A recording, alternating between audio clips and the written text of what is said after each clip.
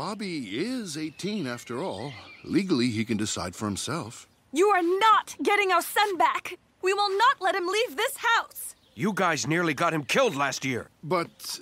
This isn't fair. I want to go with them. Bobby, wait for us upstairs. Mr. and Mrs. Drake, please, just talk to him about it. I've already called the police. They're on their way. Okay, we tried it your way. You coming or what? Your son's a mutant. Deal with it.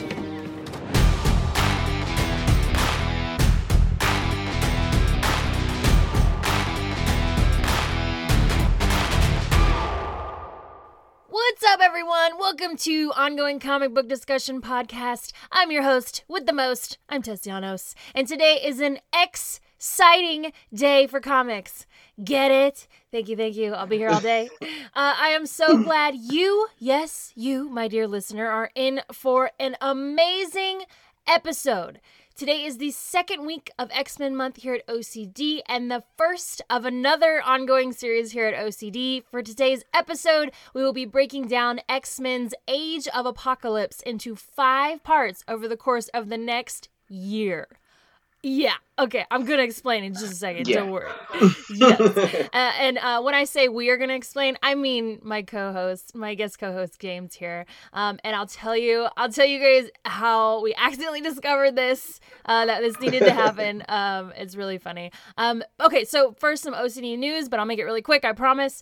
As you may know, this podcast, the OCD podcast, is going to turn very spooky come October 1st. Every single day of October, I am releasing one episode per day for 31 days in a row to count down to the greatest holiday ever conjured. Halloween, of course, that's 31 days of horror comic or horror movies based on comics hosted by me and some really ghoulish friends of mine. You don't want to miss it. And I'm not just saying that, like, this thing is so much freaking fun, and I can't tell you everything all at once because you will be so overwhelmed, so just you gotta show up. I'm telling you, you gotta be there. To follow along on this haunted hayride of a podcast, be sure you are following OCD on Instagram at OCD Podcast, Facebook at facebook.com/OCD Podcast, and Twitter at Ongoing Comic Pod. Be there or beware. All right, now to introduce today's guest co-host. This guy is about to blow your socks off with his mutant abilities to retain copious amounts of awesome X-Men knowledge. He is one of the hosts of Android's Amazing Podcast. He is James. What's up, James? Hey, guys. What's going on? What's up? Thank you for having me. Welcome back. This will be my third, technically? Yeah. Third. This is my third, technically. Yes, chronologically second, and then you're coming back for 31 days of October, so third, Yes. third in our hearts, but second in our minds, right? Something like that? Yes. Yeah, exactly. So I think I was like, hey, James, do you like X-Men? And I couldn't finish that sentence before you're like, yes, why are you asking? Yeah. Yes, I'm in anything X-Men. I'm already in. You had me at X-Men. I'm having an X-Men month. Cool. Can I be there the whole month? No. That's awesome, dude. So what got you into X-Men? So, X-Men was always kind of a staple in my house because growing up, I watched the anime series because I was the prime age for the anime series. So that was my first introduction of X-Men. After that, it was really until way later I got into the comics. I did the TV shows a lot, like any sort of X-Men TV show, movie, any other multimedia I did for X-Men, video games, anything. And then I got the comics, and then that was it. That was the linchpin, and X-Men is everything the world kind of needs. They represent, they protect the world that fears and hates them, and it kind of makes sense when you think about the world around us. Like, it's not just like pretty heroes going out and protecting people that look like them. They're going out and they're standing up for the other, and that's what's so good about that. And being the other in society, I bonded to that immediately. Yeah. So it was cool. I found my place, and X-Men has always kind of been like kind of my place in comics, and it makes me feel like kind of a whole. Yeah. And especially working in a field and being a fan of something that's still not heavily POC, You know, so it's kind of cool to be like, yeah, I find my niche in X-Men. You know, it doesn't matter who you are, X-Men, you are an X-Men. Yeah. It doesn't matter what walk of life you are, you can be an X-Men, you can be disabled, you can be black, white, Asian, Hispanic, you know, gay, straight. It doesn't matter. You are an X-Men. If you ever feel other, you are an X-Men. Oh, and that's what makes me love them so much. Oh, that was beautifully said. That's awesome. I didn't really know too much about X-Men until this month, and I'm like, oh my God, X-Men is amazing for the world. The world needs to read X-Men. Yes. Yeah. Absolutely. Yeah. No more Magnetos, though. Oh, no, always Magneto. Oh. Magneto's right. Okay, that's great. He's so right. Oh, I see what you're He's saying. so right. You're like, okay, because I was thinking like obliteration of a race, but you're saying like, no, more weird people. Everybody be awesome. And okay, I get what you're saying. That's awesome. There's a T-shirt that says Magneto is right, and it comes back from Grant Morrison's run of New X-Men that Quentin Quire wears. Kid Omega, and it says it's like the play on like the Cesar Chavez shirt, but it's Magneto is right, and it's about like mutants and humans coexisting kind of doesn't always work. Yeah. But Magneto is right because he killed Genosha. I was like, oh, yeah, he kind of. Well, speaking of shirts, you have the whole get-up. Can you explain what you're wearing today? So I am wearing the X-Men school T-shirt, which is Xavier's Institute. Nice. Founded in 1963, which was the first issue of X-Men #1.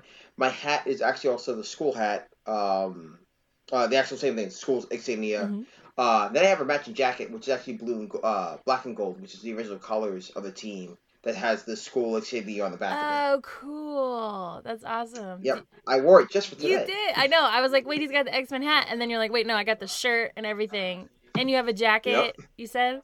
I have a jacket. Yeah, the only thing I'm missing is matching sneakers. Oh, magic. Oh, do they? I bet they have those. They've got. They have matching sneakers, and they have sweatpants. They have the school like you would buy at college. It's the same thing. They have those. I still have to buy those. That's awesome. I love that they have the whole like you can just be part of X-Men University essentially at any time. I had one person in the entire time I've owned that jacket ask me if that was real. I'm like, yeah, that's what I go to school. Yep. Sure. Whatever. Why not, man? Yes. Like, sure. So who is your all-time favorite X-Men character? That's a loaded question. I know. I wrote it down and I was like, I hope you can answer. I mean, I know you will, but you just go. Go for it. All right. So my top hero is Cyclops. Oh, hands down. Okay. I'm a Cyclops fan. Really, a lot of it comes from the TV show, and then going into the comic books. Because I didn't start off most times I start off the other way with comic book mediums. Like I start with comic book and then watch the adaptation. Okay. Because I jumped in from the TV show to the comic. Cyclops, I love Cyclops. He's in the embodiment of what X-Men is. Because he's the first X-Men. Kind of depending on what canon you read. Anyway, he's Xavier's dream. He's the first student of Xavier to go out there and like, yeah, I'm going to lead this team, and I'm going to do what I have to do to get there. As time has gone on, things have changed, but like Cyclops is still my number one. He's always my number one. Always, hands down. Favorite X-Men hero. Okay. That's awesome. See, I barely know him. I just know him for like the movies and some of the comics. Oh, he's a douche in the movies. He's awful. He's really? awful in the movies. That's not him. He's such a douche in the movies. It's awful. He was a douche in the movies, huh? He totally was. Yeah, absolute douche in the movies. You're like, no, that's not my Cyclops. It's not my Cyclops. I'm so mad. Every iteration, he's like this crybaby or topic douche. Like, come on. Like, he's not. That's not. No, I'm not doing this. There's so much more to him. It's so crazy and like, and it's cool though because like not even just like he's the lead of the X-Men. That's not. Of course, as a kid, that's why I kind of liked him. But there's just how he carries himself. Even going into later stuff in continuity where, he dissolved the X-Men just to rebuild them in San Francisco. Oh. And then build the island of Utopia and going, yeah. And then getting asked by the mayor of San Francisco what they're doing on this island that's off the coast. And she was like, "Oh, what are you guys doing? You know, it looks like you're, gathering a lot of people." He's like, "Yeah, I'm building an army." He straight up tells him, like, "Yeah, this is what I'm doing." Wow. And it was just such a ballsy scene. I love it. Even his interactions with Captain America during Avengers vs. X-Men, where he kind of shoots Cap and goes, "Get off my island! Like, you don't belong here! Like, get off my island!" Yeah, I don't care who you are. Get off my island. Yeah, like, you invaded my island to steal one of my students. Like, it's. And then plus, I love the father-son dynamic that him and Xavier have. Yeah. There's like, so I want to make X-Men month, September X-Men month every year, because I was like, oh, I'll just do an all X-Men month in September, and then cool, I'll know a lot more. And like, I mean, we're halfway through, obviously, but I've done a lot of like reading at this point and watching. Yeah. But like, there's so much. There's a lot. It's like just and then you over here with your Age of Apocalypse alternate universe stuff. And I'm like, wait, I'm just barely getting to know the world with Professor X. Wait, now he's not there? Wait. But before we jump in, I do want to explain. Okay, so how James and I came about this accidentally was, it was Tuesday of this week. And I was like, oh my gosh, okay, I can't find Age of Apocalypse. Where is Volume 1? And he literally just goes, LOL, in all caps. And I was like, oh God, uh-oh, I think I misunderstood something. I was like, oops, my bad. So, but then you're like, you sent me this list, like this giant list of like, I don't know, maybe 20 issues total? Maybe 24 issues total. And I was like, okay, this is great. However, I don't think I can do 24 issues in one episode. And you were like, I'll pick another. I was like, no. You are way too excited. We are dividing this into parts. So we're gonna lean into it. We're gonna divide this into parts. So we're gonna strategize this where this series ends next September in the next the second annual X-Men month for OCD. So it worked out perfectly. Yes. So he will be back very soon. Yes. And before we dig into what the heck is going on with this alternate Age of Apocalypse, and I'm just going to let you talk. I hope you know this is the most I'm talking, and then you just go. Just go. This is your dream episode. Just go. I love it. I love AOA. Yes. Like, AOA is hands down my favorite, like, story arc of all time. Oh my God. Okay, I'm so glad that we're doing it then. Okay, good. Yay. All right, so questions from our listeners. So every single week on Instagram and Facebook and Twitter, I ask who has some questions for our X-Men experts. And we've got 3 awesome questions for you. Okay. So, number 1. Do you like the X-Men movie? Do you think the X-Men movies are an accurate portrayal of the comics? Okay, so I'll break it down. It's kind of hard because the movies as a whole are okay as an adaptation of just any adaptation. It's like X-Men in name only. And I mean that in the sense of like it's in name only. Like they have the characters, but the storylines are adapted, really adapted. You know, in quotation marks. I don't know. I put quotes like they can see me. Air quotes. It's like air quotes.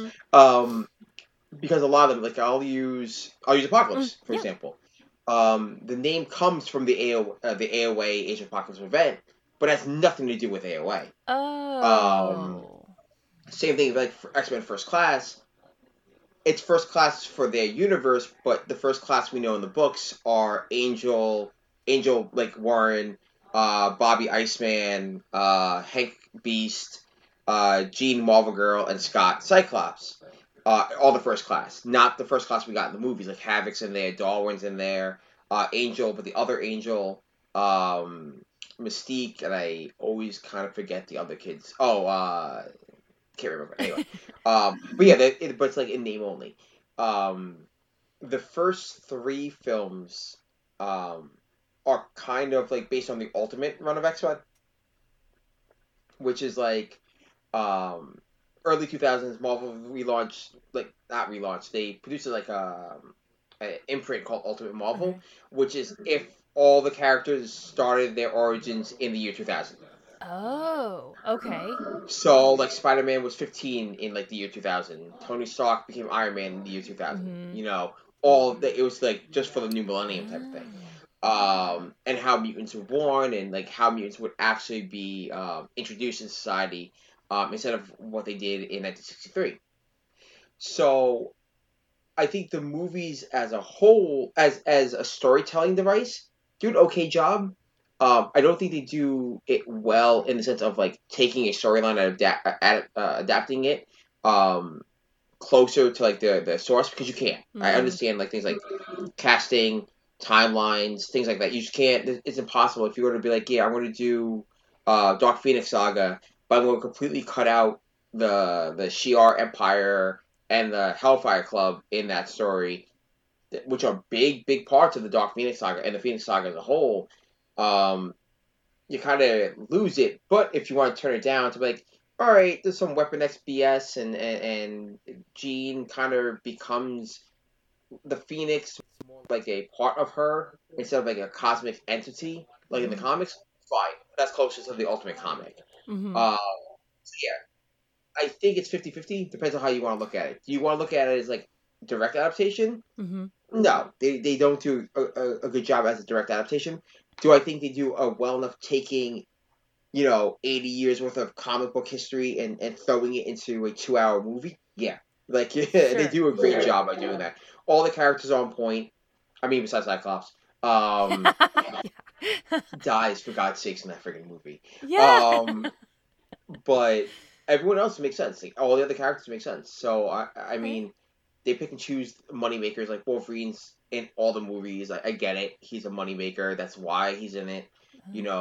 Having Rogue as your POV is very similar to what the animated series did with Jubilee in the 90s. It's very similar to what the comics did in the 80s with Kitty, and the early 90s with Jubilee in the comics. So I get it. You always kind of need that POV character that the younger readers are going to look through the lens of comparatively and be like, okay, that is what it's like to be a kid joining the X-Men. So they have their hits, but like I said, it's as an adaptation of 80 years of history, they do a very good job. I will say, though, I like watching the movies to prepare. It helped me figure out who, like, relationships, kind of. Not, like, romantic relationships, but, like, just, like, who, I don't know, brothers, sisters, and literal relationships, friendships, how people came, like, kind of their origins, like Wolverine's origins. And so when I'm reading the comics, I'm like, oh, okay, I remember that guy from the movie, and he is friends with, It helps for that, but yeah, when I was reading Age of Apocalypse and I watched Age of Apocalypse, I was like, wait, they're like, I don't see too much of a parallel. So totally get you on that. I mean, way more than me, but so far I will say it helps for like an X-Men beginner. It'll help, but no, that. Yeah, I mean, with X-Men, if you're going to get into X-Men, watch the movies. They give you a very base idea of how mutants are and how the world sees mutants. Mm-hmm. It's the very base idea of what X-Men mean to the world at large. And do that. That's awesome. Yeah. If you're looking at it to read the comics, it's completely off base. Because even like friend relationships like Iceman and Pyro that are in the other movies don't exist at all in the comics, because Pyro was always part of the Brotherhood from the get-go. Oh. He was never an Xavier student. Okay. And they're like, fire and ice. This is great. And it's like, oh, cool. They're just teenage rivals. And again, it makes sense when you're doing it for a movie to get people to go like, oh man, he's going to betray them. Yeah, like that's to draw on you. But Pyro was always, first of all, he's Australian in the comics, and second of all, he's always a Brotherhood member from his first incarnation until now. Okay. So so it's things like that they changed to for drama and just to make easier storytelling. Got you. Okay, that makes sense. Okay, so for second question, Can Wolverine cut through Colossus's metal skin? So I was super excited about this question because that's a constant debate that's ever happened. That's always happened. Okay.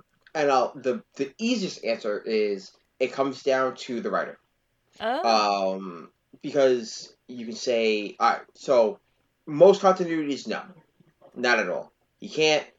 there's never given a reason. Most of the time it's like, well, it's Colossus organic metal, and it's just because it's also part of your skin. It's fine. It's indestructible. Very much like the adamantium. It's two indestructible objects hitting each other. Nothing happens. Okay.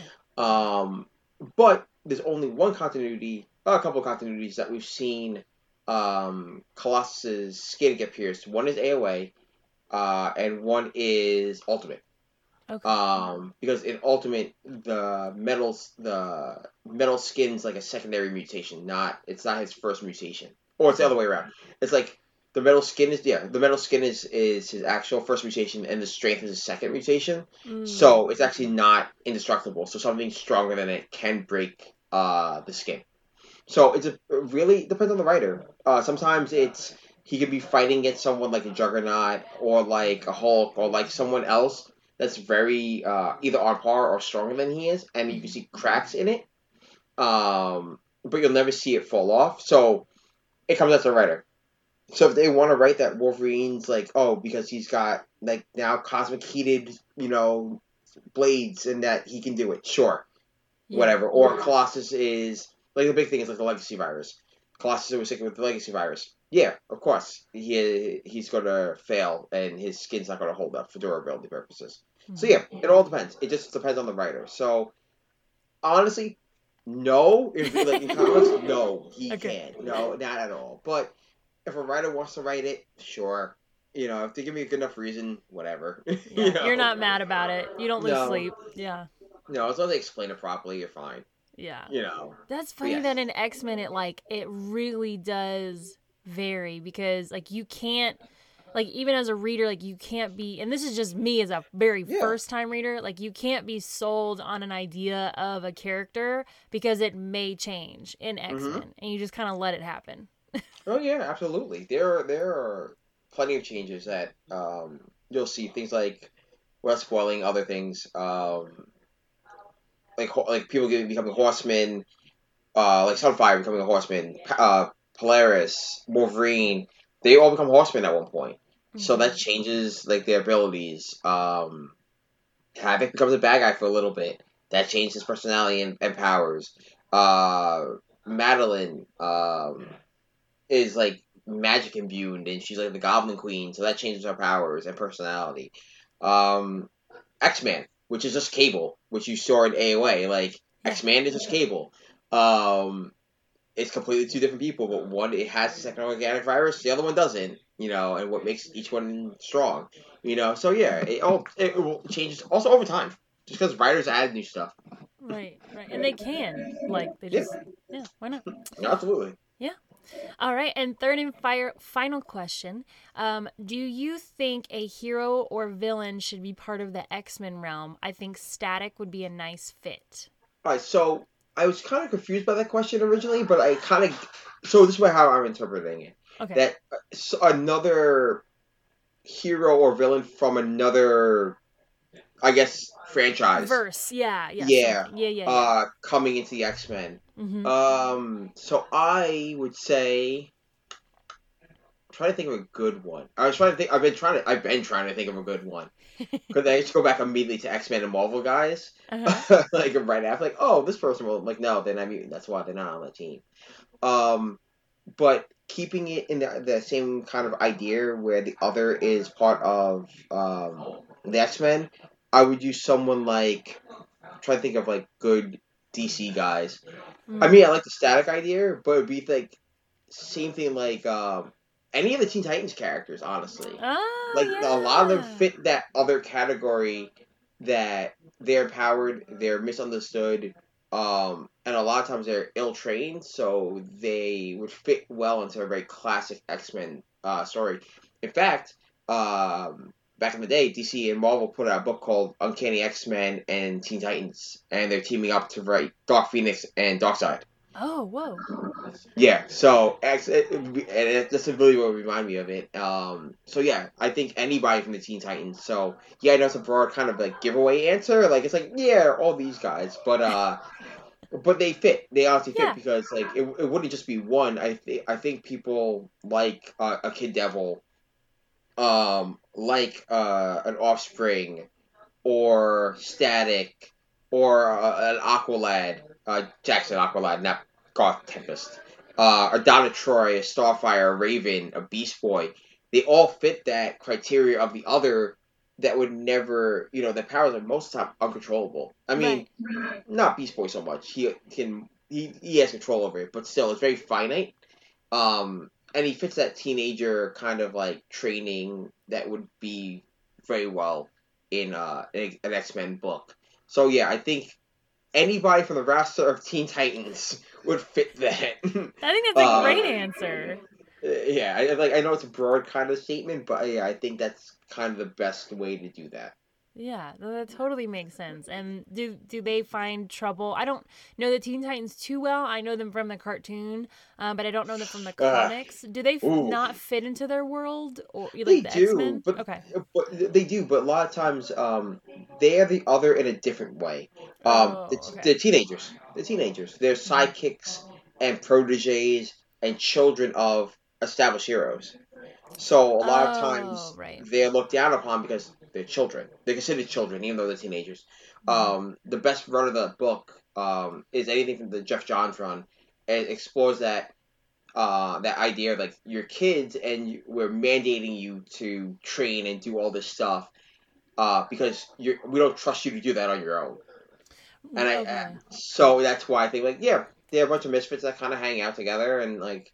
They have to get along with each other. They live in this building. It's cool. Like that run of the book, like they're on there for weekends only. Like they do their stuff during the week, and then they meet there on weekends, and they create a clubhouse, and they all hang out and do teenager stuff. It's like watching a CW drama. It's awesome, but that's what it is. They are the other in the DC universe. Not all of them, but like because they all fit a niche that's very reflective of a X-Men character. Very much like Raven, who can't control her powers all the time. Mm-hmm. That's very reminiscent of Jean Grey or Rogue. Beast Boy, who's a class clown who has this unlimited potential, but he doesn't know how to focus it. It's very much like Bobby Iceman. Sure. You have, Dick Grayson, who is this kind of like strong-willed character, but he doesn't know where he begins and Batman, where he ends and Batman begins type of thing, which is very much how Scott feels in the early days of X-Men with him and Xavier. Right.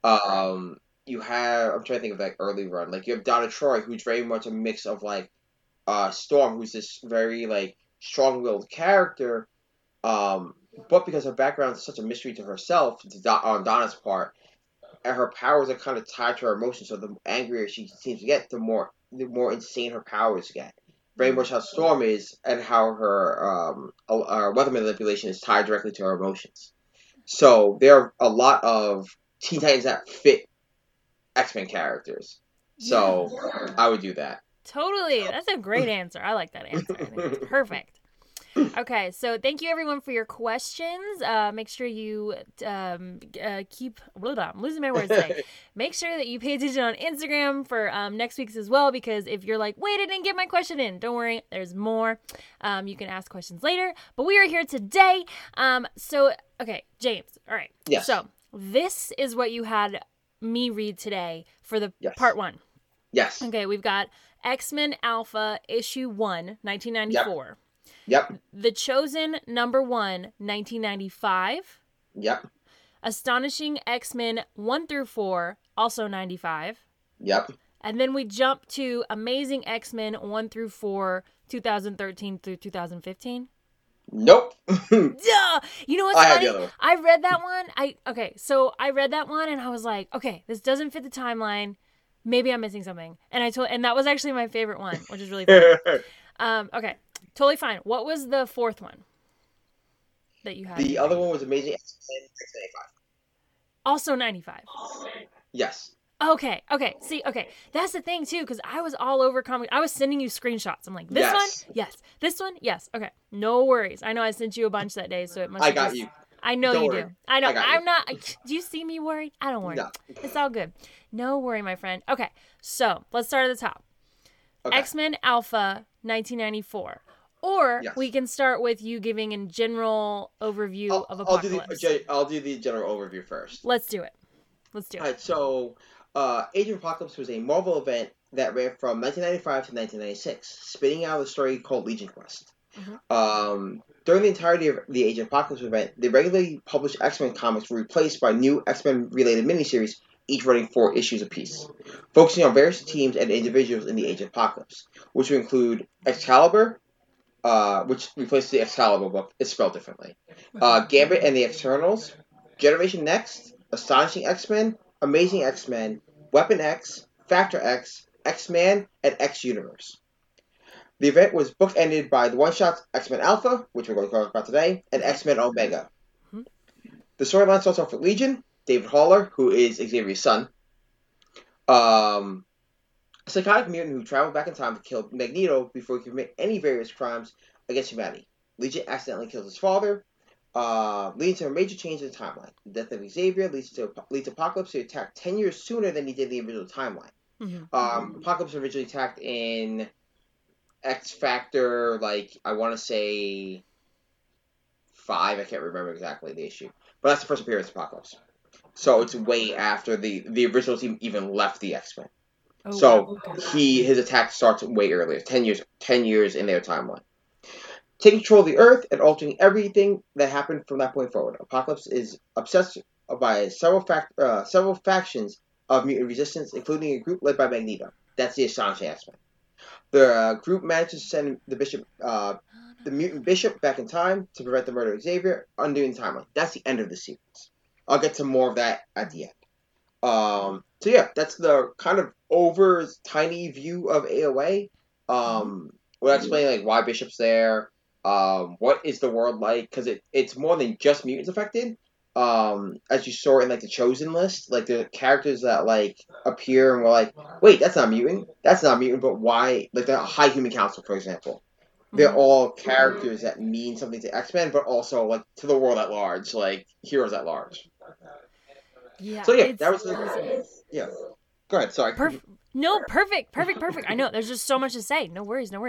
Yeah. So Legion, Professor X's son, goes back in time to annihilate Magneto in the hopes that they could unite X-Men and humans without Magneto's interference. Yes. But he ends up accidentally killing his dad, and therefore a bunch of X-Men never learn their true abilities and never learn how to be kind mutants. There's a whole bunch of nonsense.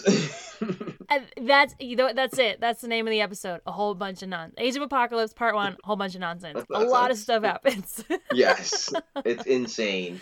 The ramifications are insane. Because the major ramification of AOA is that Apocalypse won. There was no body to stop him. Or proper X-Men to stop him. As in the case of what happened here. In the main continuity.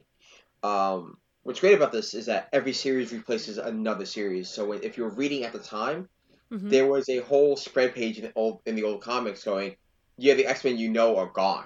Whoa. Okay. Whoa. And so at the end of X-Men, they would have a picture of the Astonishing X-Men. At the end of Uncanny, they had the Amazing X-Men book, or whatever. It was vice versa. I wrote down somewhere.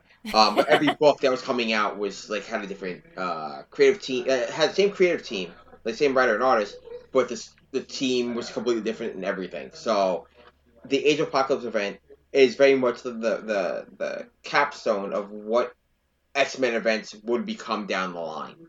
Okay. So if you see other X-Men events like Apocalypse War or Phalanx Covenant or Legacy Virus or E for Extinction, Days of Future Past, they're more than just one thing. They spread out between multiple books. Including now, the big book X-Men event coming up now is Swords, X of Swords or 10 of Swords, which is spread out of it's 2 issues of every single X-Men book coming out currently, or 2 or 3 issues. Yeah. Okay, and it's still going on full force, right? X-Men comics. Yeah. Oh yeah, absolutely. Nice. They just rebooted. They relaunched everything. I'm sorry.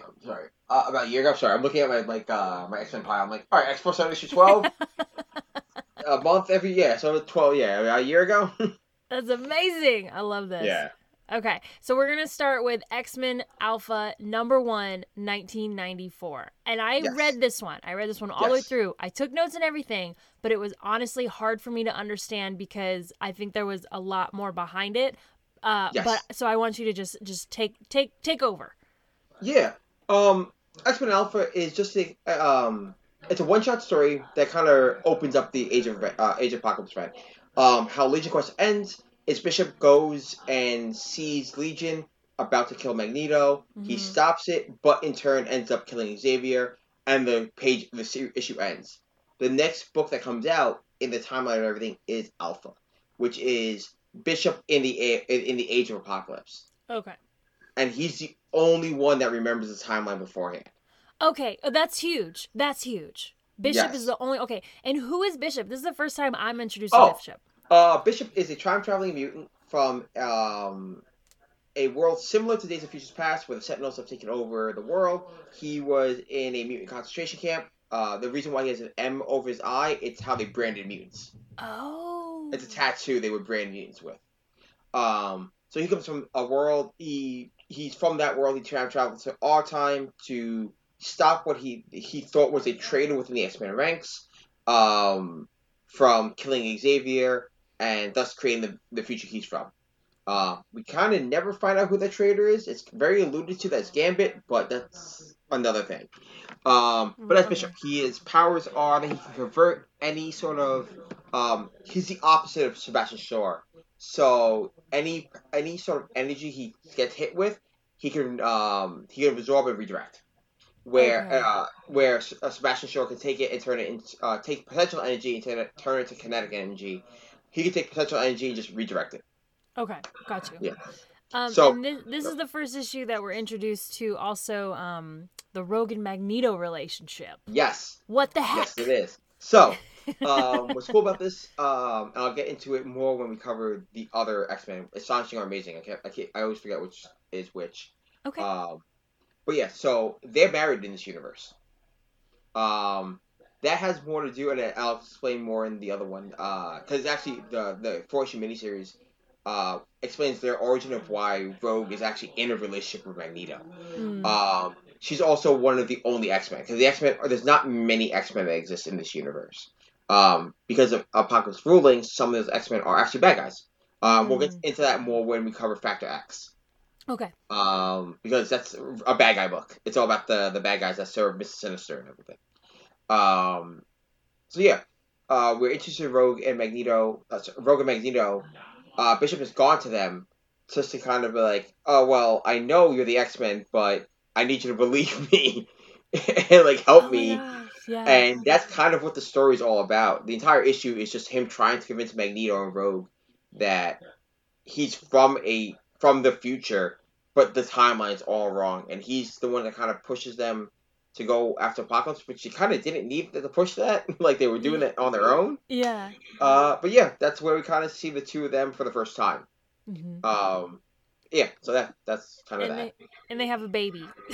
Yes, they're Baby Charles. Baby Charles. Which I always hoped that they would kind of expand on. Because they've done other books after AOA. After they beat Apocalypse, spoiler, but you kind of know how it's going to happen. Yeah. They have to beat Apocalypse at the end of the event. So they beat Apocalypse at the end of the event, and it goes back to the main Marvel timeline stuff. But years later, because it was such a popular run, what they did was one book was called Age of Apocalypse, the 10-year anniversary, and it was a single. It was I think a 4-issue miniseries. And it was 10 years after the Age of Apocalypse event and what happened. They never reverted back to the reality. Whoa. Okay. So you get new characters like X-23, her in that book. You get to see some of the Gun-3 kids and stuff like that. They've done it in they brought back in 2011 or 2012. They brought it back for the Secret Wars event. They've done What Ifs. It's such a big event, so much so their uniforms are used in video games and everything. It's such a they've gone back and done this. They've gone back to revisit this timeline often. Mm-hmm. But the one thing I kind of it has major ramifications in the main Marvel universe also. Mm-hmm. And I'll get to that when we get to the very end of it. This whole timeline thing. Yeah. But yeah, there's major ramifications within the main Marvel universe as a whole. But what's great is that I kind of want to see more Baby Charles. Yeah, like I want to see what happens to him. What does he grow up into? Yeah, that's what I kind of wanted to see, but we never get to see that. So it's a shame. I'll write that story. Yeah, you got to write it, right? I'll write that story.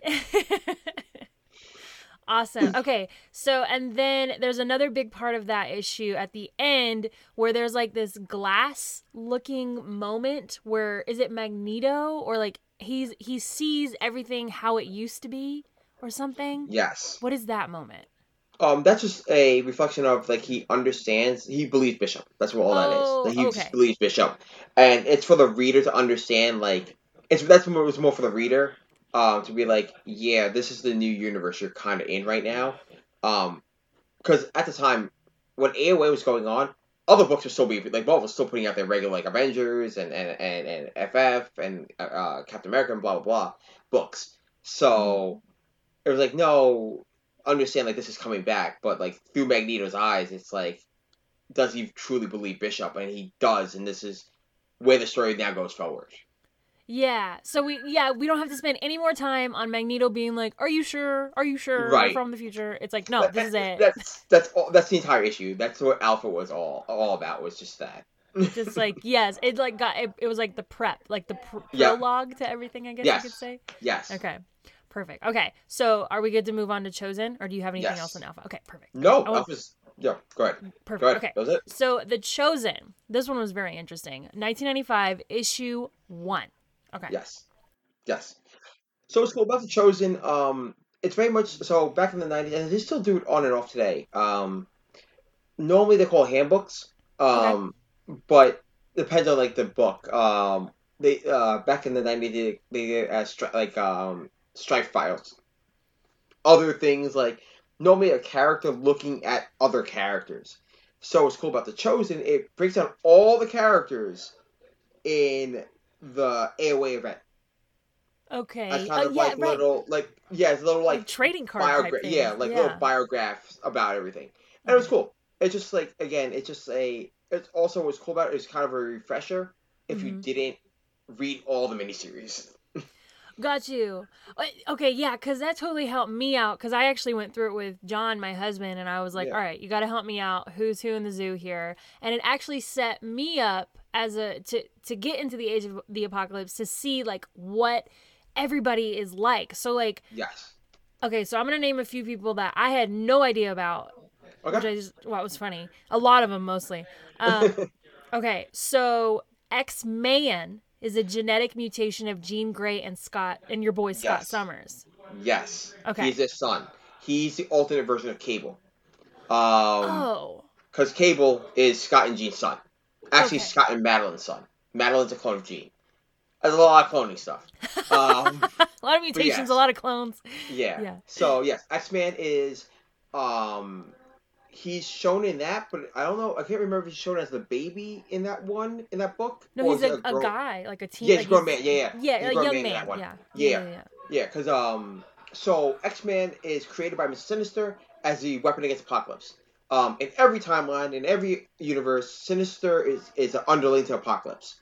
But he hates being an underling to Apocalypse. So he's always trying to come up with ways to beat Apocalypse and get out of his thrall. And a lot of it is to build the perfect mutant. And that's always by combining the DNA of a Summers and a Grey. Oh. So, in the main continuity, he did that by combining Madeline, who is a clone of Jean Grey, and Scott Summers. And the two of them, he created Madeline so she would marry Scott, and then have a child with him, and they created Cable, who in his timeline is like the savior of humanity. He's Iskaska's son. He's the one that brought down Apocalypse in his timeline. You have things like X-Man, who is created specifically out of Scott and Jean's DNA when Jean was in the pens. You have Rachel, who is Scott and Jean's daughter from the Days of Futures Past. Again, another Omega level telepath mutant type of thing. Got you. That's why. Yeah, so that's why is Jean Grey and Scott Summers, why are they the perfect mutation? We don't know exactly. They've talked about it here and there. A lot of it has to do with Sinister knowing Scott's like ancestors back in the day when they were still in England. Okay. But a part of that is just Sinister being a geneticist. Like, that's his job. He was a geneticist. Okay. So that's what he does kind of all the time, you know. And it's even in the current continuity, in the current books, he lives on Krakoa and he just collects DNA samples and is collecting the DNA of all the Omega level mutants. Okay. So Gotcha. it's just a thing by trade. Okay. So by Sinister's calculations, they're the Yeah. perfect. Okay. Yeah. Got you. Okay, and then another one was Human High Council, which is the last of the human species. Right? Yes. Okay. No, they're not the last. They're not the last. Okay, They not the last. are. So humans exist in the world of Age of Apocalypse. In the Age of Apocalypse universe, he's only managed to conquer North America. Oh. He hasn't conquered the world. A lot of people think it's the world because it's written very much like, you know, the world's a hellhole. Yeah. But he's only managed to conquer North America. The Human High Council are. I'll pull up exactly who they are, because I remember I had a list of who they are, because there's a lot of characters anyway that I can't just remember off the top of my head what became of who.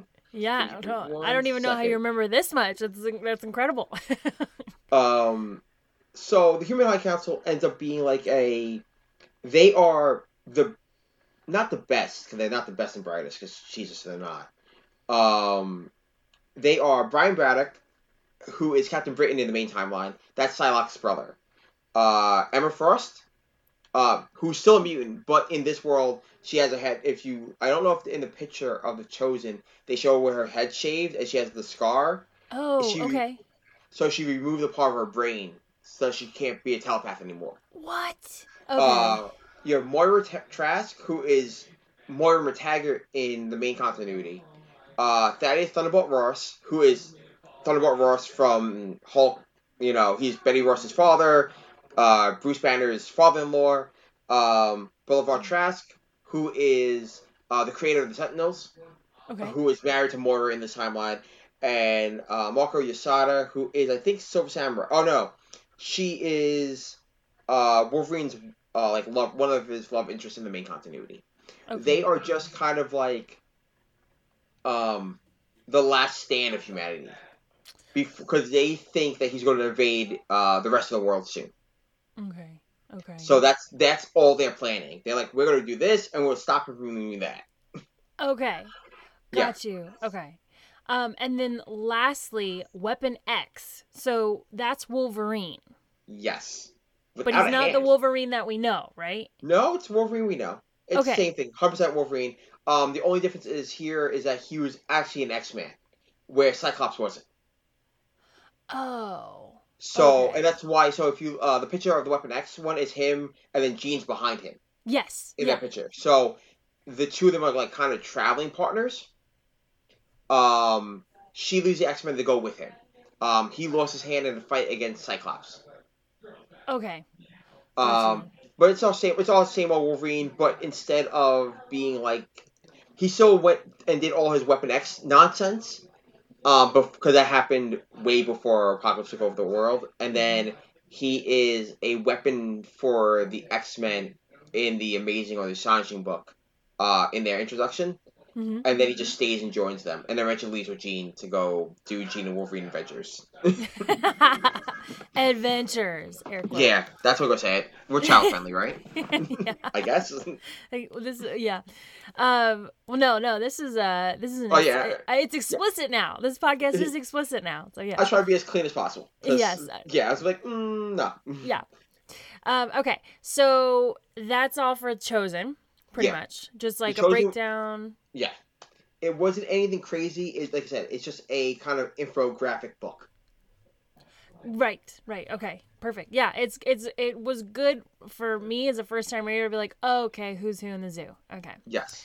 So now we're moving on to 1995's Astonishing X-Men 1 through 4. Yes. Go. Alright, so the Astonishing X-Men are led by. So the Astonishing X-Men are a splinter group of the X-Men. Because there's a bunch of different teams that exist, just like in the main continuity. Mm-hmm. So the team's led by Rogue, Anna Marie Lesher, who's actually our regular Rogue, She's Magneto's wife in this version. And consists of Sabretooth, Victor Creed, Blink, Claire Ferguson, who's actually created for the Age of Apocalypse series. She was never a character before this. Kind of. She was in New Mutants, but then died in her one appearance in New Mutants. But now she's a really fully fleshed out character in this. Wild Child, who's Kyle Digby, who's very much the same as Sabretooth. Just think of a small feral child. Morph, Kyle Sidney, who is Changeling in our universe, who was killed in like issue 64 of the original X-Men run. Xavier died in like issue 64 of the very first X-Men books, and it was like, oh no, it's Changeling. He just kind of did it for me. And Sunfire. Yeah. And Sunfire is the same Sunfire we know back and forth. There's no difference really. His look is very different. His look is actually like that fire, like exoskeleton, like skeletons look in this book. That's because he was experimented on by Doc Beast. Sorry, by Doc Beast. Oh, okay. So he looks different in this one because he was experimented on because Professor X wasn't there. Exactly. He was captured and experimented on. So they are sent by Magneto to stop the Cullings. The Cullings are like mass killings of humans, and I say humans, but others also compared to that. Like it would be humans, heroes, anyone that doesn't fit Apocalypse's thing, which would be undertaken by Holocaust. Holocaust is Apocalypse's son. They changed his name a bunch of times. It's either Genesis or Holocaust. They change the name of Holocaust every once in a while. Good to know. While helping with the evacuation and protection of humans, Sabretooth asks Blink to teleport him to Holocaust's location, which she reluctantly does. Sabretooth and Holocaust have a fight, but Sabretooth is defeated and seemingly killed, horrifying Blink. The team then fights Holocaust and its Infinities. Infinities are the reason why they call Infinities is that's the alternate version of Multiple Man. Okay. Jamie Maddox, his ability in the main continuity is that he can create doppelgangers of himself. Okay, gotcha. And that's why they call it the Infinities. They're just... Oh, that makes sense. They keep going. Keep going. Destroying its factory. However, Holocaust manages to escape, and the team returns to Xavier's mansion, where Rogue learns that both her son and husband have been captured. Sabretooth is revealed by Iceman to have survived the battle, to Blink's delight. And this book replaced, at the time, the Uncanny X-Men book that was going on. That was its opposite. Okay, so Uncanny's... Oh, I see. So Uncanny is literally the other universe. Yes. So it has Professor X in it. Yes. So the main continuity was Uncanny X-Men. They canceled that book and created Astonishing. Okay. For the purposes of this.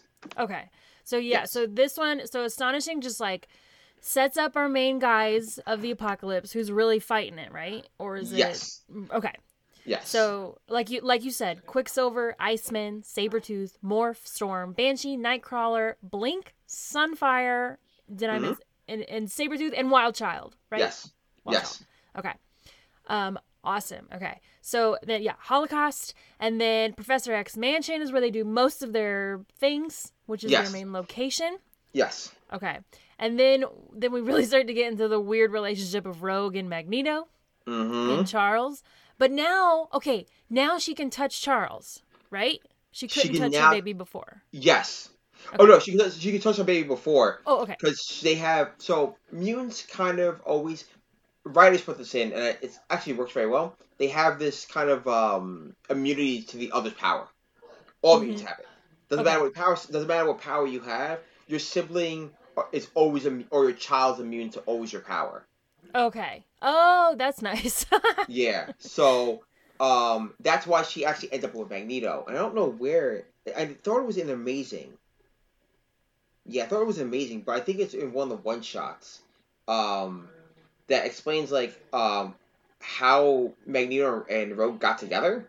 It's because he bent the magnetic force around her that he can hold her hand. So it's like he could be intimate with her. Yes. And she was like, I want that. Yes. Okay. That's pretty much how that worked. Okay. As awful as that sounds, that's exactly how that went down. Oh, man. Oh, bummer. Well, it works for them, so... Kinda. I think it's funny because, like, Remy does pop in every now and then, and Rogue, you can feel their pull for each other. Like, yes. They're still soulmates. Yes. Yes. And you'll see that a lot when, like when we cover Weapon X. Okay. Or towards the end of the Omega, where Scott sees Jean for the first time. They never met before. Oh. Ah. All the drama. So much drama. I live for it. So yes, right? Oh my gosh, this is the series. If you want drama, yes, go to X-Men. Oh my God. Yes. I love it. Okay, so like James said, I just want to make sure I'm understanding correctly. Yep. The screaming, stampeding humans in Chicago are a result of all the, like, the culling. Yes. The culling, which is like a genocide of the humans. Yeah. Essentially, right? Pretty much. If you want to, yeah. That's what they call it throughout. Okay, I had to look that up. I was like, they keep saying culling. Okay. So culling's that.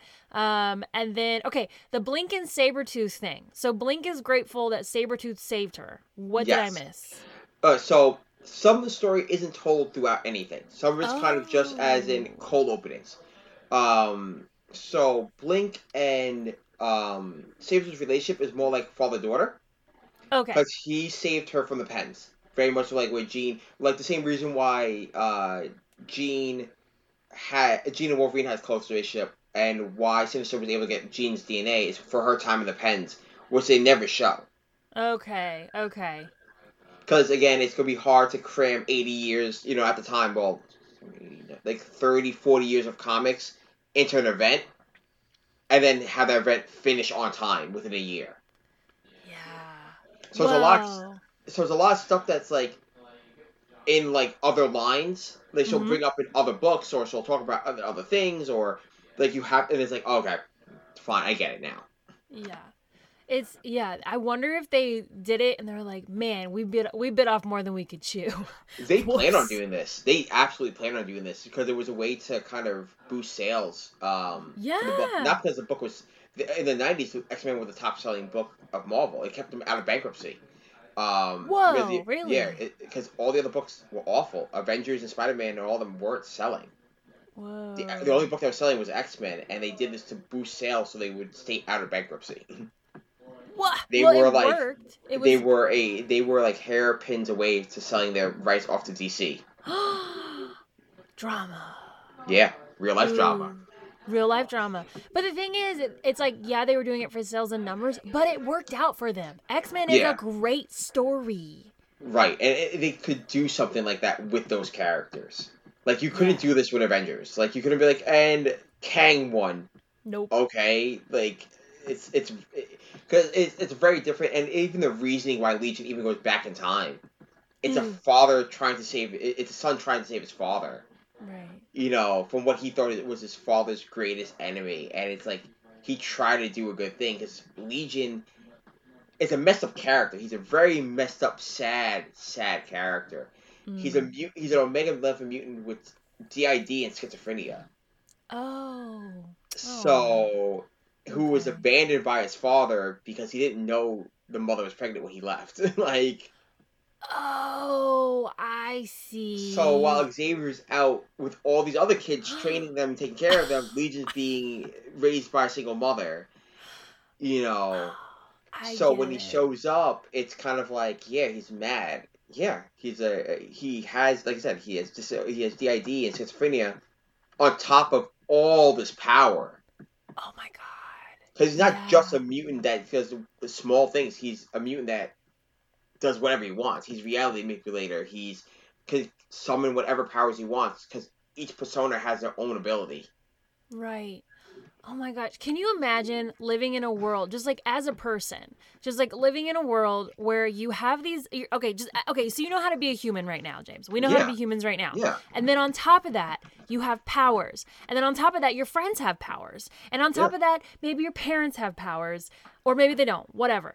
But all of those people are so complex and different, and you can warp time and go into outer space, and you can change, your element. You can be a different periodic table element on the periodic table of elements in a second, if that's your power. Yeah. It's like, can you imagine what that does to your brain? You know?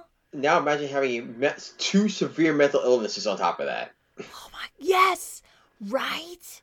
Oh my gosh, that's the thing that you were talking about earlier. It's like you have to. It makes you have space for like grace and perspective and patience for anyone that may be going through more than just human problems. You know what I mean? They've got something else on top. Whew. It's heavy shit, dude. Yeah, yes it is. Yes it is. It's X-Men. That's why I love it. Yes. Oh my gosh. Okay, so I know we could go on forever. Let me wrap up Astonishing here. Okay, so Blink versus, okay. I also want to talk about Blink versus Holocaust. That moment was so amazing. Because she has great powers. It's more than just teleporting. I like besides, she's teleporting, but she has, kind of like teleportation daggers that she uses. The fight's insane. Yeah. And she's doing it out of a love, again, it's a parental love, and she's doing it to save the one person she believes like in a father figure, and it's actually insane to watch. To not watch, read. To read and watch. You're watching? Yeah, totally. Technically. Yeah, technically. Yeah, I was like, go girl, get it, and she almost wins too. Yeah, or but it's Holocaust is just Holocaust is the son of Apocalypse, so he's not going to die very easily anyway. No. So the X-Men, they kind of jump in, they come and help her. And then Sabretooth comes back at the end. Yeah, it's Sabretooth. I thought he was dead. Okay. Yeah, it's Sabretooth. It's very much like any sort of like Sabretooth in main continuity, Wolverine type of thing. Sabretooth places Wolverine on the X-Men, pretty much in this universe. He can heal. He's a healer. Okay. The same thing. He has regenerative healing factor, and all the powers Wolverine has, minus the 3 claws. He has all of Wolverine's powers. Okay. So yeah, of course he's coming back. Okay. He wasn't dying. Is Sabretooth that much of a dick as he is in the movies? Oh yeah, absolutely. Yeah. So they played him correct. Yes. Okay. Oh. Yes. Okay. He's a dickhead. Oh, he is? Complete dickhead. Oh. Even when he tries to be a good guy. Okay, who are the top, 3 dickheads of X-Men? Wolverine, Sabretooth, and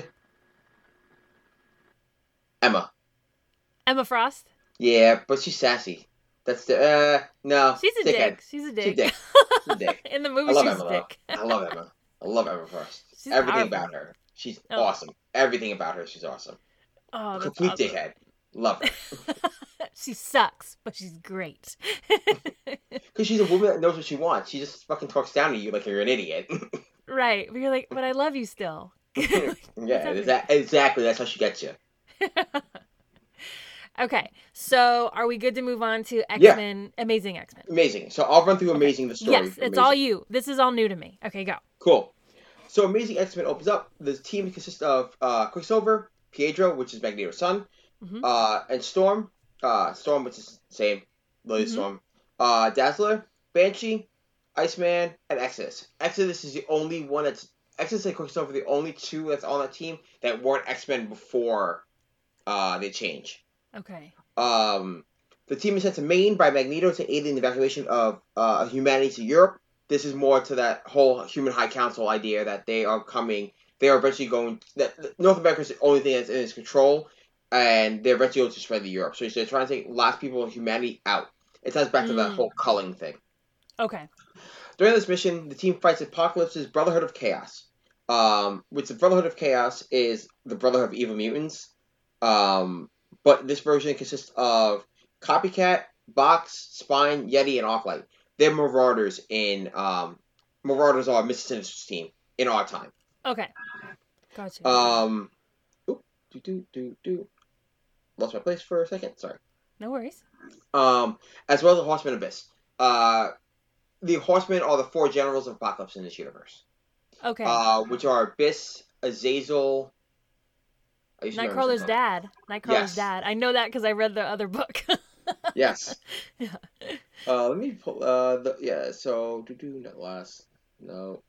So it's Holocaust, Sinister, Abyss, and then Kyrios is War, but he dies early on. Okay. It's not a big deal. It's not that big of a deal. So they're fighting Abyss, which is actually one of Azazel's children. So he's brother to Nightcrawler. Who's defeated but not killed by Quicksilver. During their absence from the Xavier Mansion, Magneto and Bishop are attacked by Apocalypse himself, who captures both of them. Fulfilling their mission, Quicksilver splits up his team to help the other X-Men, sending Iceman to rendezvous Rogue's team, the Astonishing X-Men, and dazzling Exodus to find Magneto's son, Charles. Finally, Quicksilver, Storm, and Banshee go rescue Bishop, who's in the hands of the Marauders, Apocalypse's priest, and this title replaced the actual X-Men book that was going on at the time. The title just called X-Men. This is going from Alpha into this is kind of the, hey, we're going to save humanity story. Okay. And this is the other coin where Rogue and them were sent up, sent to Chicago. They were sent to Maine, because they couldn't send Rogue to go get her son, because she would go nuts. Okay. That's why they went to go get, they sent Quicksilver to his brother, pretty much. Exodus and Quicksilver, like I said, are different in this universe. Quicksilver, of course, is an X-Man. So was Wanda, who was killed early on. That's in one of the one-shots. I think in X Universe, one of the X one-shots, explains that she was killed. Okay. So that's why he stays with the X-Men and stuff like that. Exodus is, in the main continuity, kind of like an Apocalypse light kind of character. He was a French Crusader who has the ability of immortality, plus a bunch of other stuff like energy manipulation, flight, things like that. But like he's, instead of being a sort of an Apocalypse, with like he is the main timeline, he is an X-Men in this one. Because Apocalypse is like atrocious monster in this.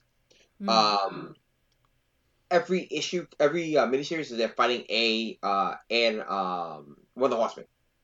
Oh, okay, so it's like 4 issues, and then in each issue has a horseman. Each miniseries has a horseman. Oh, okay. Gotcha. Okay. Astonishing had Genocide, Holocaust. Oh, I understand what you're saying. Okay. And then this had Abyss. Because they're all, because each team has their specific mission. Really, only this one does. The other books will cover. Their missions aren't. They're like kind of connected to Magneto's plan, Magneto and Bishop's plan. And this is kind of where this book is also where Bishop shows up finally. After Alpha, going, "Hey, you believed me," and he's like, "Yeah, I believed you," and this is why we're going to do this. Also, because the Human High Council definitely is like, "Hey, we need to move our people out of here because we're screwed here. There's no hope in the United States or North America. We have to move." So, wow. Also, the United States is subdivided by each horseman. Whoa. Okay. Yeah. Okay. Name the horseman again. Abyss. Azazel. Abyss.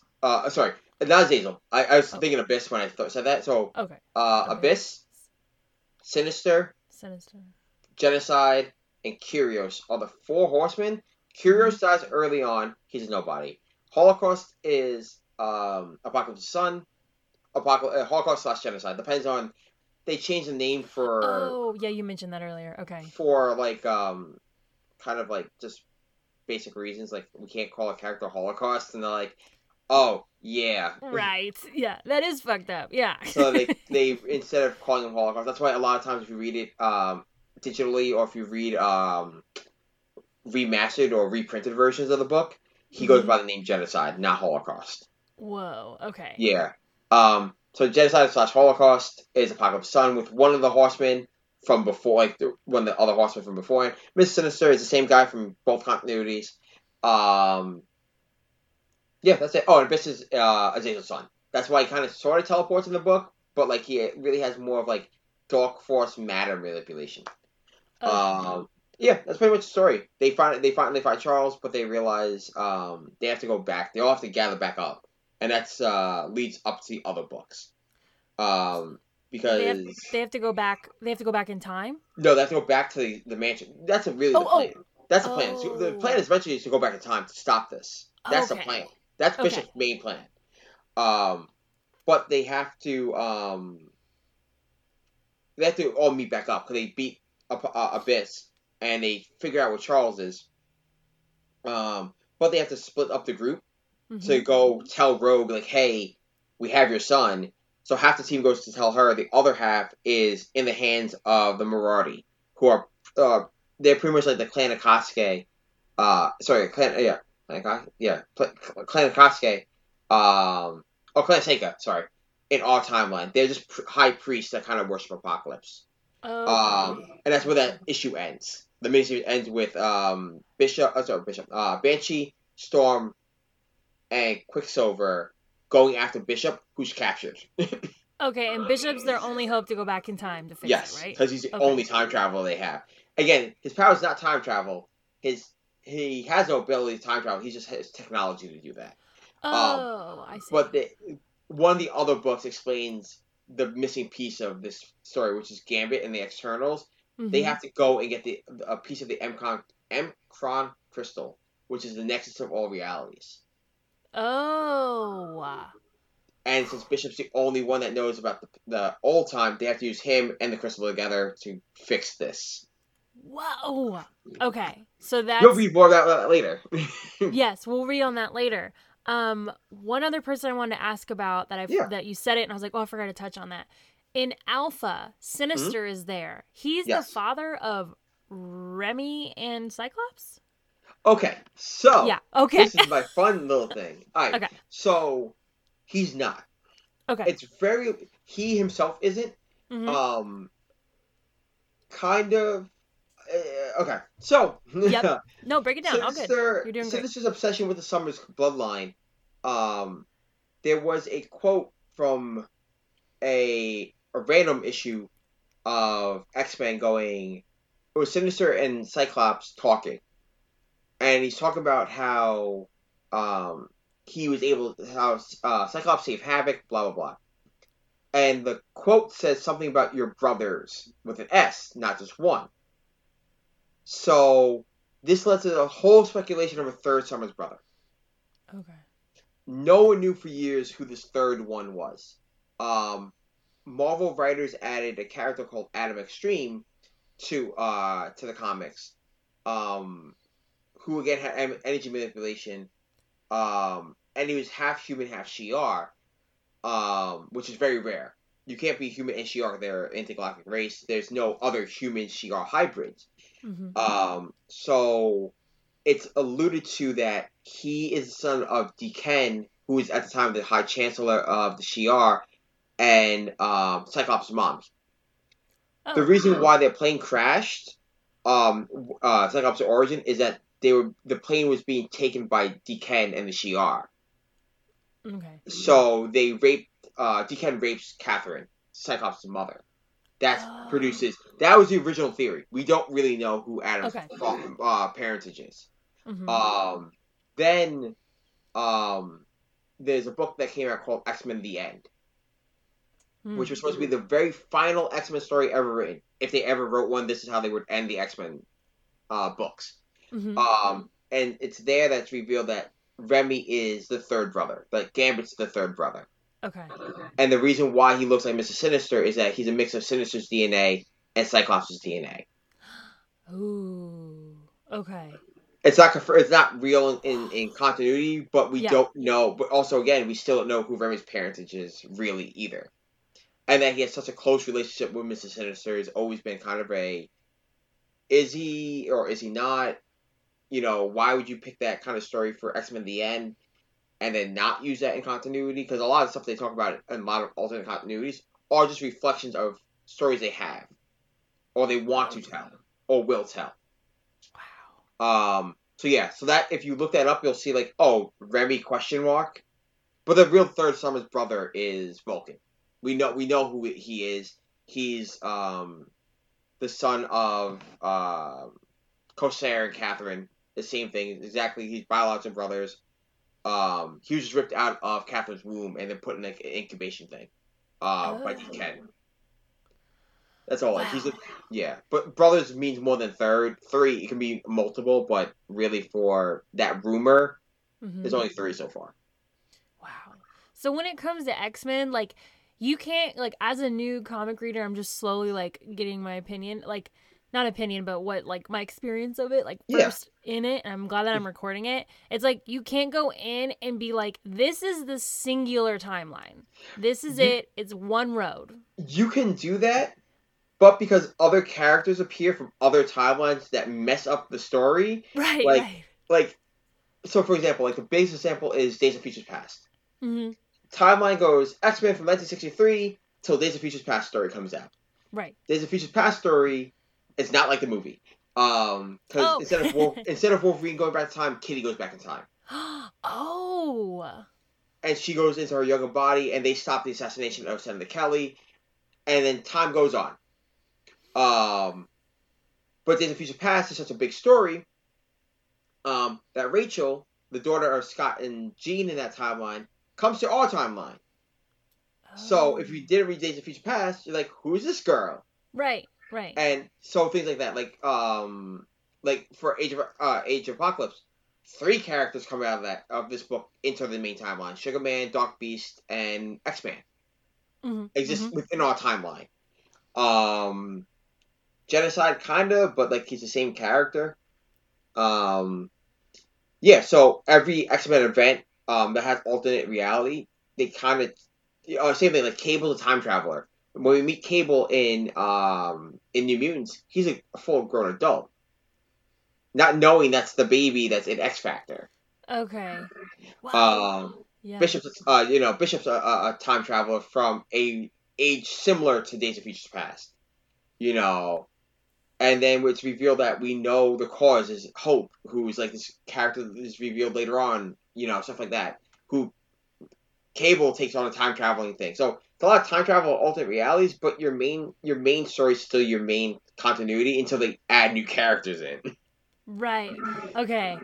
Yeah, but like that's what, like you were saying, like that's what makes it fun. Like it's like I only know a fraction of the X-Men timeline. And it's the movies, the comic I read last week, and all these comics this week. That's all I know. Oh man, it's a lot. But there's like so much to it. But like it's not something that you have to. Okay, so like if you're gonna do like a whole marathon of X-Men, like I would suggest to like slow down and be like, okay, like I started like categorizing people. Like, I started making, like, trees, like, who they're related to. And it helped me. It was, like, my guide, It does. Because it gets lost in the shuffle. But also that comes more to the fact that they've been around since 1963. Right. Sure. Yeah. And it's not like a Spider-Man or a Captain America or an Iron Man where those characters had their own solo title before they became a team. All those characters only appeared in X-Men books. Right. Great point. So if they appeared in an X-Men book, they kind of just stayed in an X-Men book. But I mean, besides like the X-Men crossing over every once in a while with an Avengers or an FF, or like for an event, or Wolverine joined the Avengers, or Beast joined the Avengers, or whatever, very rarely, more likely than not, they stay within their own books. So right. So those characters' histories are only in X-Men books.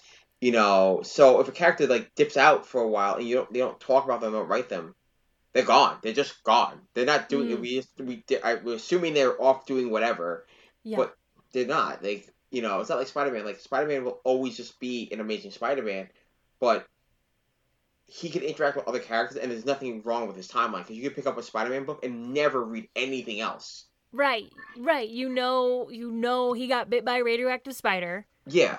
And that's how he's Spider-Man. The end. Yeah. Like, X-Men are like, all right, so who's Rachel? Oh, well, Rachel's the alternate dimension version of Scott and Jean. Like, Jesus Christ. Like, I love that stuff. And it's funny at work, when we talk about X-Men, they always come to me, and I'm like, yeah, this is where you should start.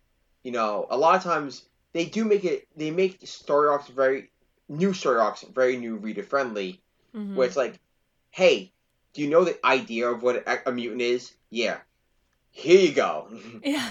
and they always pick of course, like, if you don't read New Mutants, you're not gonna understand like who that those kids are. Of course, there will be some characters, if you didn't keep up with it for years, some characters you're not gonna know. Like, if you don't know who Sheila Reyes is and why she's hanging out with Sage right now, you're not going to know. She's a newer character that was introduced in like the late 90s. Or sorry, not late 90s. Early 2000s. And she's a human doctor that just kind of lives with them. You know, but like you wouldn't know that unless you read that stuff. You know, like a lifeguard or like a Vulcan or Shui or Petra from the Deadly Genesis run. Thunderbird, why? Be like, oh, Thunderbird died. No, that's his brother. He just joined the X-Men years later. You know, it's like that. You just wouldn't know those characters from anything else if you decided to pick up X-Men. You know, right? That's the only time where people kind of get lost. But a lot of times they kind of put that aside. Like, oh, I like that character, or they'll see other mutants that they'll end up liking as time goes on. Yeah, it's a lot, but it's like. It's so worth it, too. It's a good investment, I think. And I know you know that. Oh, yeah. Absolutely. Oh, yes. I have, like, what behind me? That entire top shelf is all X-Men books. Wow. And that part is X-Men books. It just keeps going. I'm sure you have a bunch in, like, your Comixology, maybe. And I have lots of singles that are just X-Men related. Oh, nice.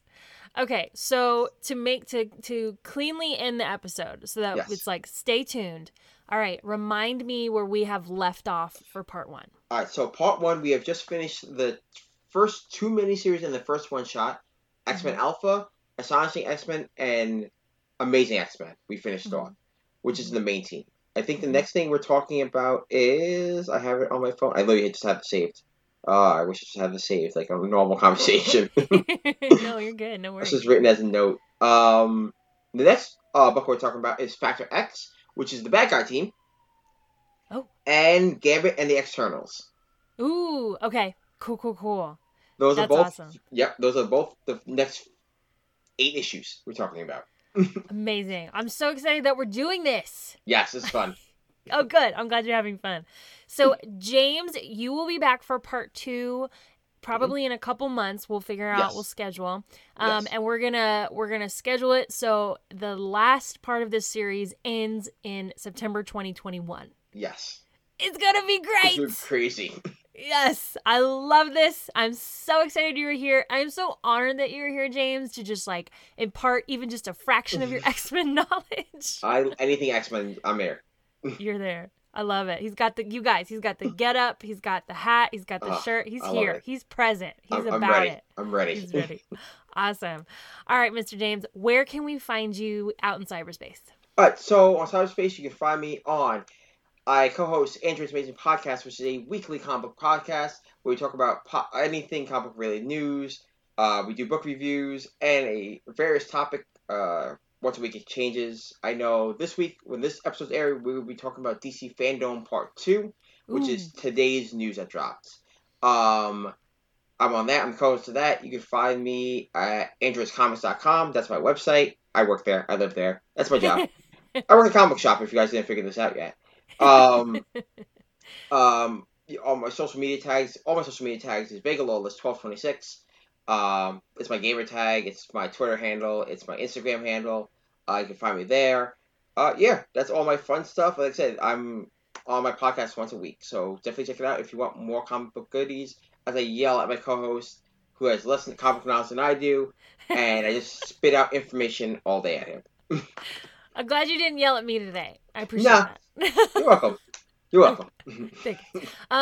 So if you want to hear James and Hunter, his co-hosts, together, they were on a couple weeks ago to review Volume 1 of Invincible: Family Matters. Yes. And James will be on in for 31 days of comic horror. And I'm just gonna reveal what you're reviewing because we're reviewing a piece at a time here. You are reviewing Deceased by Tom Taylor. Yes. I cannot wait. It was such a good...